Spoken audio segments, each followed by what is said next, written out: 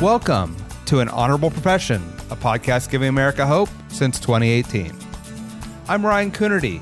Along with Debbie Cox Bolton of the New Deal, I'm lucky enough to be your co-host.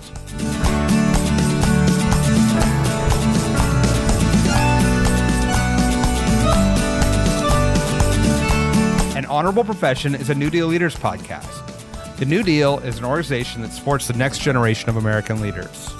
From attorneys generals to state senators to mayors to school board members, these are the people that are pushing policies and politics that will respond to climate change, rebuild our economy, address racial injustice, and restore our democracy.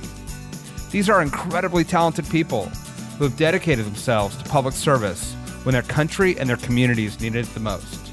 Check out newdealleaders.org to see what I'm talking about. Today, I talk with New Hampshire Representative Matt Wilhelm. Matt started his career managing bands, then AmeriCorps members in under-resourced schools, and is now the minority leader in the New Hampshire legislature. We talked about the similarity in those experiences and the current, absolutely fascinating politics in New Hampshire. This was a wide-ranging and fun conversation. Enjoy. New Hampshire Representative Matt Wilhelm, welcome to An Honorable Profession. Looking forward to talking to you today. Thanks so much for having me, Ryan. Looking forward to it. So I got to start. We've had a lot of guests with a lot of different backgrounds. I don't know that we've had anyone come from the music industry. Can you talk a little bit about that career path and maybe some of the lessons you learned that have helped in politics? Yeah, it is kind of an unlikely path to the State House. But for me, my path in public service really started as a college student. So I went to Plymouth State College in New Hampshire, grew up in Nashua, and then headed to the mountains. Did an internship my sophomore year with a band that was up and coming and that was just starting its first and only national tour, going to some pretty incredible venues. But they were an independent kind of DIY band called Dispatch. And I was interning in their office. I think they had one staff member at the time, and really helping to fuel this independent grassroots band that in so many ways, I think about the work that we did in setting up a rep program where fans were selling CDs to other fans to get them excited about the artist. So much of that is, transferable to the campaign world and to politics in general as you're growing social movements, environmental movements, justice-oriented movements.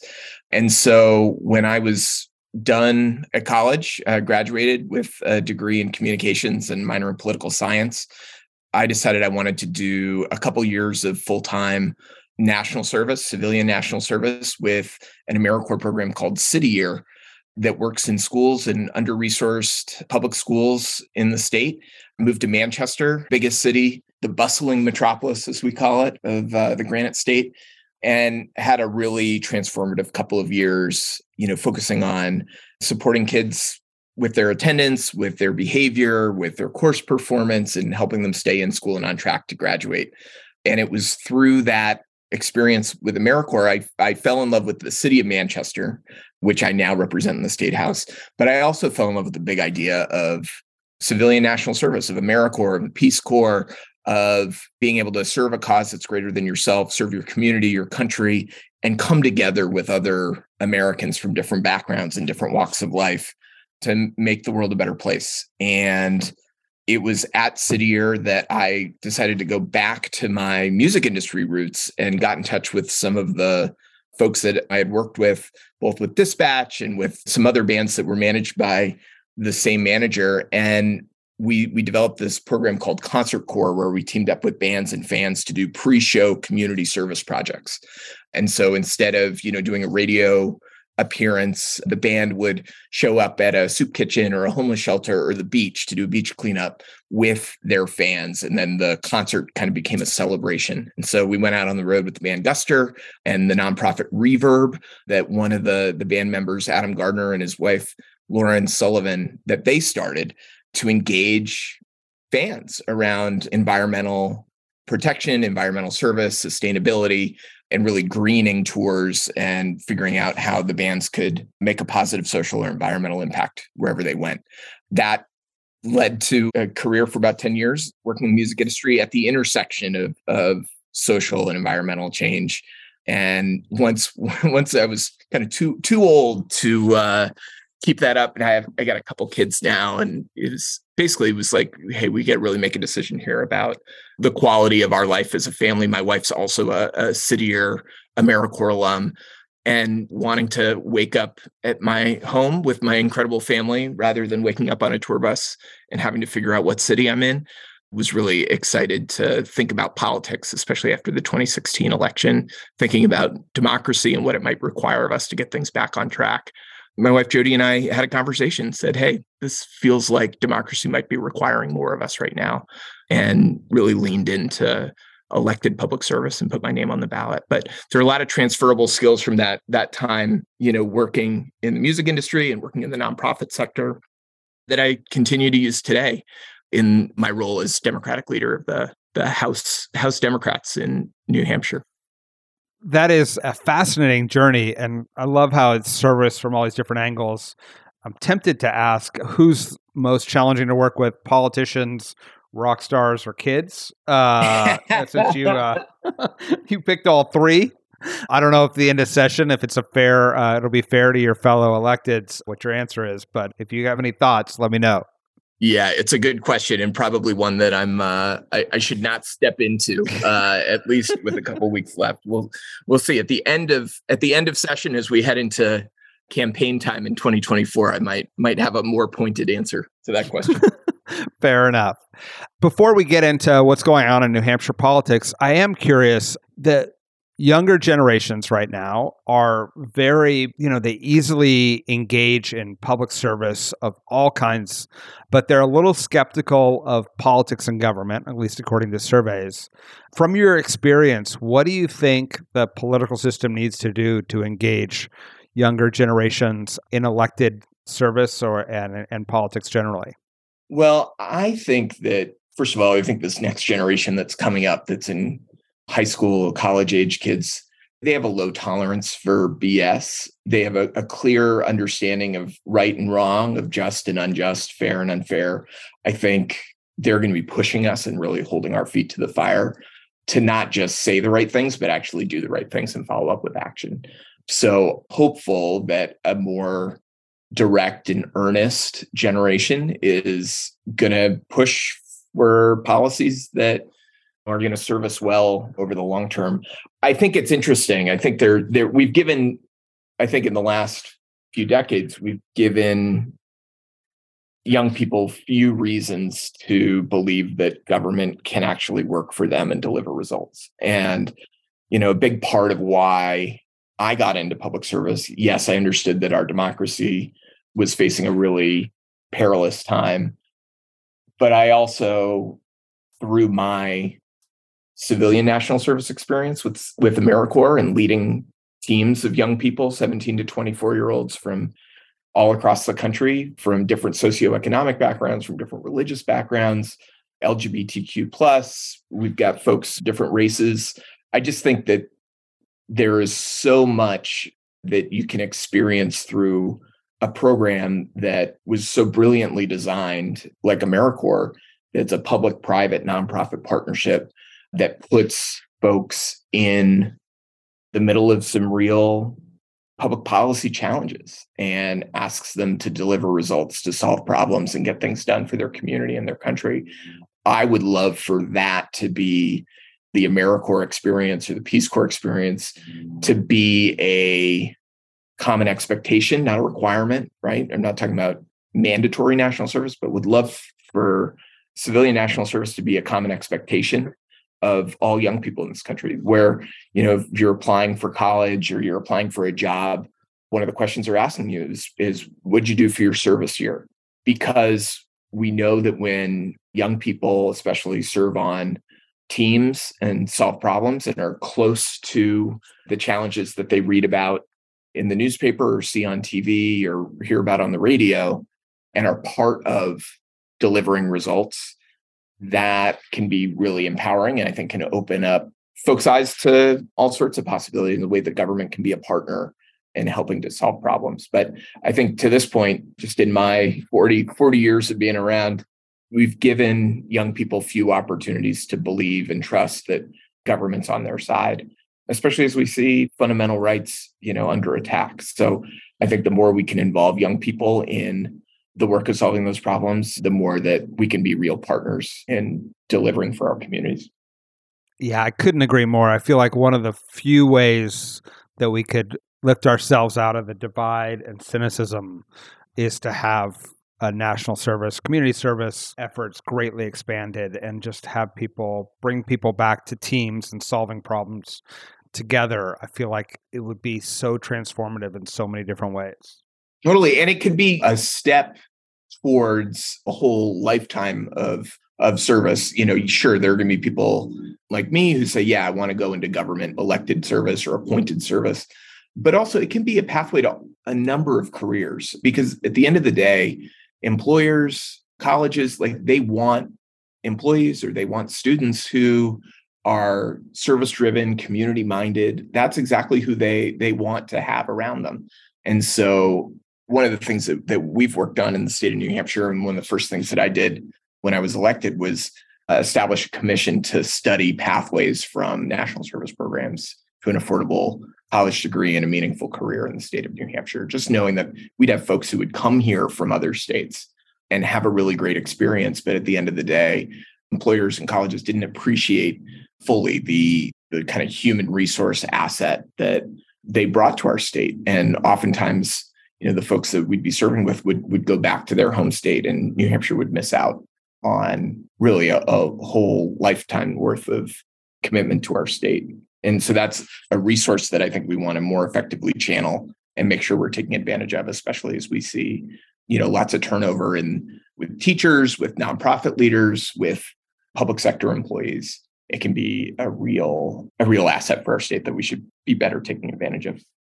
I totally agree. Are you seeing any traction with those efforts in terms of employers better tapping into those pools of talent? Yeah, I think that there are a couple national programs that we're seeing more New Hampshire institutions lean into. One is AmeriCorps Schools of Service and the Peace Corps Coverdell Fellows Program, which sets up these service-driven young people into academic programs that where they can either get credit for service or scholarship dollars for service. Oftentimes, we see colleges and universities match the $7,000 education award that AmeriCorps members receive, which really sends a message that this is the type of student that they want on their campus. Another one is Employers for National Service, which is an opportunity for employers from across sectors, public, private, nonprofit, to say, we really value AmeriCorps and Peace Corps alumni, and we want them as part of our workforce. And it's a way that they can market their employment opportunities, their job listings, specifically to those service-driven young people. And we've seen New Hampshire employers and New Hampshire colleges join those efforts. And it seemed to make a difference in terms of marketing that New Hampshire is a place that really values that experience. That's great. I love that model. So let's talk New Hampshire politics and policy. As we record this, you're in the final weeks of a legislative session. Talk about what's going on in New Hampshire that you think the rest of the country should know about. Well, it's a really exciting time. The New Hampshire State House, the New Hampshire House of Representatives, which is a 400-member body, is currently nearly tied. It's 199 Republicans to 197 Democrats. It's really historic numbers. And on any given day, Democrats or Republicans can be in the majority just based on who's showing up. Committees have an equal number of Republicans and Democrats on it. And House Democrats have had a real opportunity to push for the types of policies that we think are important in the budget, everything from housing funding to public school funding to increasing Medicaid provider rates and passing a 7-year Medicaid expansion sunset, which will reauthorize Medicaid expansion for the next several years with the possibility for permanent expansion on the horizon. It'll come up for a vote in January. So it's been a really interesting process, unprecedented in many ways, for us to be working so closely with the majority party, just given our numbers. And I think, we're a pretty pragmatic state at the end of the day. I think Granite Staters have rejected extremism and have said, we really want to see the two parties working together, roll up their sleeves, solve problems, and get things done. And I'm proud to say that we've been in a position to deliver on that. I do want to talk about the bipartisan efforts that you've been spearheading, but this dynamic of such a large legislature and then such a narrow margin between the parties, and I think I've heard informally about it, but it is a matter of trying to get bodies into the chamber to control key votes. Can you talk a little bit about what that's like, especially with your role as the senior assistant Democratic leader? Yeah. And actually, I'm actually the Democratic leader now. So that was a title that I had last term. And so, in serving as Democratic leader in the New Hampshire House, we have had to put a lot of emphasis on organization and making sure that we've got good lines of communication with our entire caucus, that they're briefed heading into every single session day. There's so many things that are unique about the New Hampshire House and the way that we set up our rules. One of them is that any legislator can introduce as much legislation as they want, as many bills as they want. Every single one of those bills will get a public hearing in committee, will get a recommendation out of committee, and then get a vote on the floor of the House, up or down. And that, is just, it speaks, I think, to the unique nature of the citizen legislature, where power is really decentralized. And it's almost like a glorified town meeting with 400 state reps, all of them, each of whom are making $100 a year. So it's really a volunteer citizen legislature experience. So much of the work that we've had to do this year has been focused on turnout. It's almost like it's election day every Thursday when we gather for session, needing to remind our reps what's at stake, what's on the calendar, what are the bills, and how are they going to impact, how are those votes going to impact their constituents. And we've had a great deal of success in turning folks out and stopping some really bad bills from becoming law, including 2 different bills, one in the House and one in the Senate. It's the so-called Parental Bill of Rights, which is really code for anti-trans legislation, which we were able to not only defeat, but indefinitely postpone a couple weeks back to make sure that it was not going to be brought back up for debate for the duration of the biennium. So really proud of some of the work that we're doing, one, to stand up for our values as Democrats, but also working across the aisle where it makes sense so that we can deliver results and have something to point to when we run for re-election in 2024. What are the big outstanding issues that you'll wrap up either in this session or a future session that you think may have a profound impact on New Hampshire, which obviously always plays an outsized role in our national politics? So New Hampshire is an island of prohibition when it comes to cannabis. There's been a real bipartisan effort this term to pass legalization and regulation of cannabis. It was stopped in the Senate after passing on a strong bipartisan basis. About 2/3 of members voted for it. And the governor has weighed in and said that he really wants a state-run model. So there's going to be some work done over the summer, commissions forming that will look at some options, and hopefully they'll develop a new framework that we can model legislation after for 2024. But I think that's an interesting issue, and it's an interesting area where even 4 years ago, I'm not sure we would have seen such bipartisan work to get that through. But I think given that Vermont and Maine and Massachusetts have all legalized, there's an economic argument for it. There's also a criminal justice and social equity argument for it. And for lots of different reasons, you've got some libertarians who say, hey, the whole live free or die ethos says that we should legalize this plant. There's pro-business argument for it.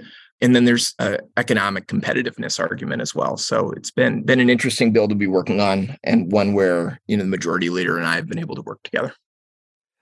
And you're doing all this, wrangling all these cats to get there for votes and make sure that everyone knows what they're voting on and why it's important, while balancing having 2 younger kids that you traded in the music career to spend more time.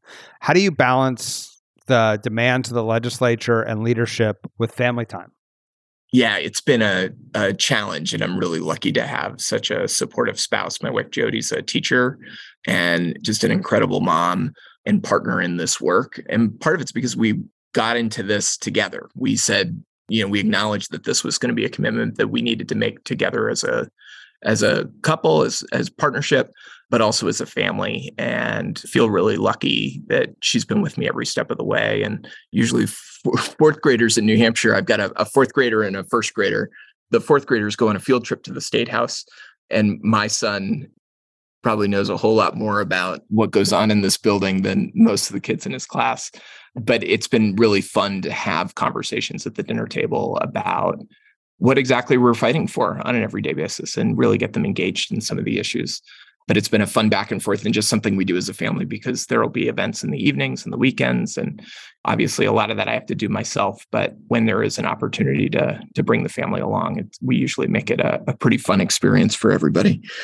But the balance is a challenge. I think there's early mornings and there are late nights and everything in between. But I think when I get home, it's kind of the highlight of the day, because I get to look my family in the eye and be reminded exactly why I'm working so hard and why we're fighting for more just and more equitable and a stronger state, because it's, my kids that are going to take it over one day, and want to make sure that them and their classmates have all the opportunities that I had growing up in the state. So it's a team effort, but one that I wouldn't trade in for anything in the world. It's been a lot of fun.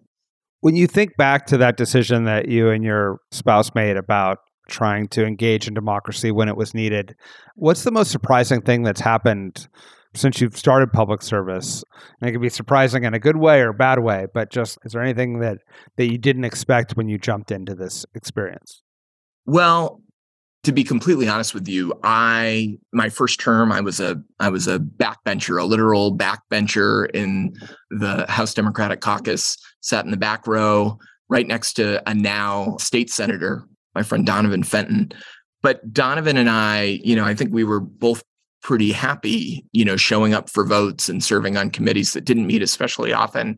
But the longer we hung around, I think the more opportunity found us, and certainly found me. I didn't think that leadership was something that would be something that I'd be interested in, especially in my second or third term.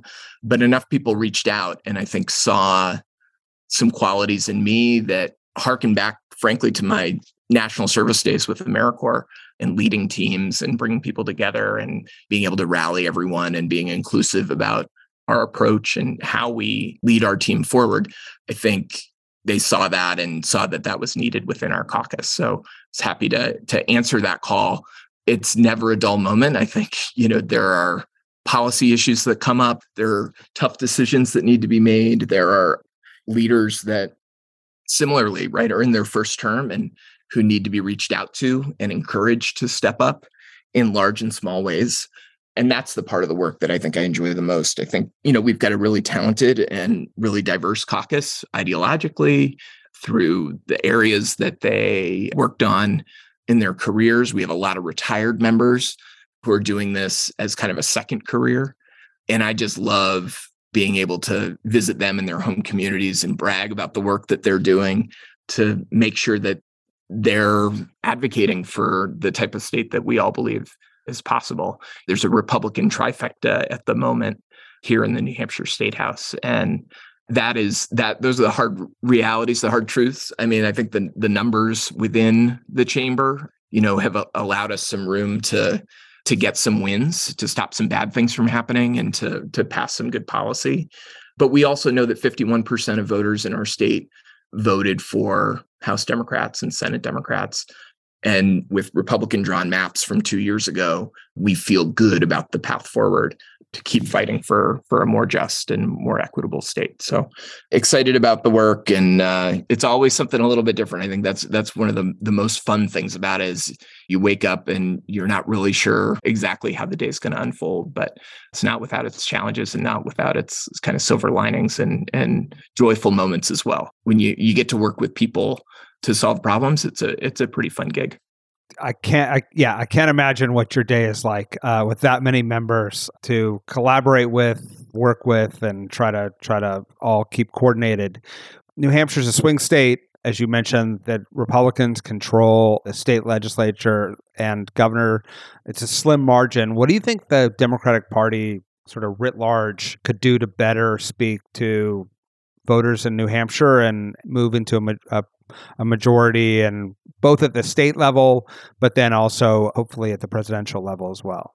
Yeah. And, the level in between, right, is, our federal delegations, all Democratic. In 2020, we lost the majority, and Senate Democrats also lost the majority. And with that, we lost the opportunity to control the redistricting process. We'd been fighting really hard for independent redistricting, saw that vetoed by the governor, and we're pretty powerless in stopping some pretty egregious gerrymandering, especially in the Senate and our executive council maps. Last cycle, I chaired the Democratic Victory Campaign Committee, which is our caucuses effort to win 201 plus seats. We came so darn close, but learned a lot along the way as we professionalized our operation. We raised more money than ever before. We're really data-driven, focused on mail and digital, and getting our members and candidates out knocking doors, talking face-to-face with their constituents. I had the privilege of being able to knock doors with our candidates all across the state. And, I think one of the things we talk about with our candidates is just making sure that they're listening and learning. Sure, it's important to talk about what you're bringing to the table and your policy positions. But at the end of the day, especially in the 2022 election, our neighbors were really struggling with property taxes, struggling with the cost of energy, really frustrated with what they were seeing at the federal level with the Dobbs decision and reproductive rights being put at risk. And in our state, the Republicans put an abortion ban into the state budget. And so that was something that we were talking about at the doors and wanted to make sure that our neighbors really understood. But I think it's that exchange. It's about getting out there. It's about, showing up at our neighbors' doorsteps. That's how we do democracy in New Hampshire. It's by having those conversations and making sure that everybody knows what's at stake. So I think we want to continue the momentum that we started 2 years ago and keep that going and make sure that we're recruiting really talented candidates who have deep roots in their communities, who aren't pushing ideological agendas, but really want to, be part of our state's rich tradition of public service so that, I think people trust their government more. That's what people are looking for in our state. Again, we're pretty pragmatic bunch, and they want leaders who deliver results. And that's what we've been doing this term. Couldn't agree more. Yeah. In every state, fundamentally, that's what it comes down to. Mm-hmm. As we wrap up here, just for fun, can you tell us, if I wanted to come spend a couple days in New Hampshire, or maybe even think about moving there, what should I do? What should I see in your state? It's a great question. One of the things that I really love about being in Manchester is not only do we have a really incredible mill city with a minor league ballpark and an arena and a world-class art museum in the Currier Museum of Art. We're also an hour from pretty much anything you could want. We're an hour from the mountains, hour from the lakes, hour from the seacoast. We're an hour from the city of Boston. If you want to go in and catch a Red Sox game, we're big Red Sox fans up here and have lived through some pretty exciting moments, some pretty incredible World Series championships over the last couple of decades. So New Hampshire's great. And if you haven't been, I hope you'll come, and I hope you'll stop by the State House. We've got a really great visitor center and team that is happy to give you a tour and show you around. In fact, today, my friend Cindy Munson, who's the Oklahoma House Democratic leader, she's going to be stopping by here in a little bit, and we're going to take a quick tour around the building while she's in town. But if you ever stop by, don't hesitate to come up to the third floor of the State House. Would love to say hello. And whether I'm in the House Democratic office or over in the Speaker's office, we'd love to welcome you to the state of New Hampshire and tell you about the incredible 400-seat chamber and representative democracy that's alive and well here in the Granite State. There you go. Honorable Profession Nation, you have an invitation to head to New Hampshire and get a personal tour of the state capitol. That is so cool. Matt, it's been great talking to you. I love the journey. I love the way you connected the pieces of service and community with the very real policy and governing issues you're facing there. And it's just a pleasure to have you in the New Deal. Awesome. Thanks so much, Ryan. Thanks for taking time to chat. Look forward to talking again soon. An Honorable Profession is a New Deal Leaders podcast. Thanks to the team at New Deal for producing this episode. We encourage you to bring honor to public service, and because we keep things honorable, no tax dollars are used in the making of this podcast.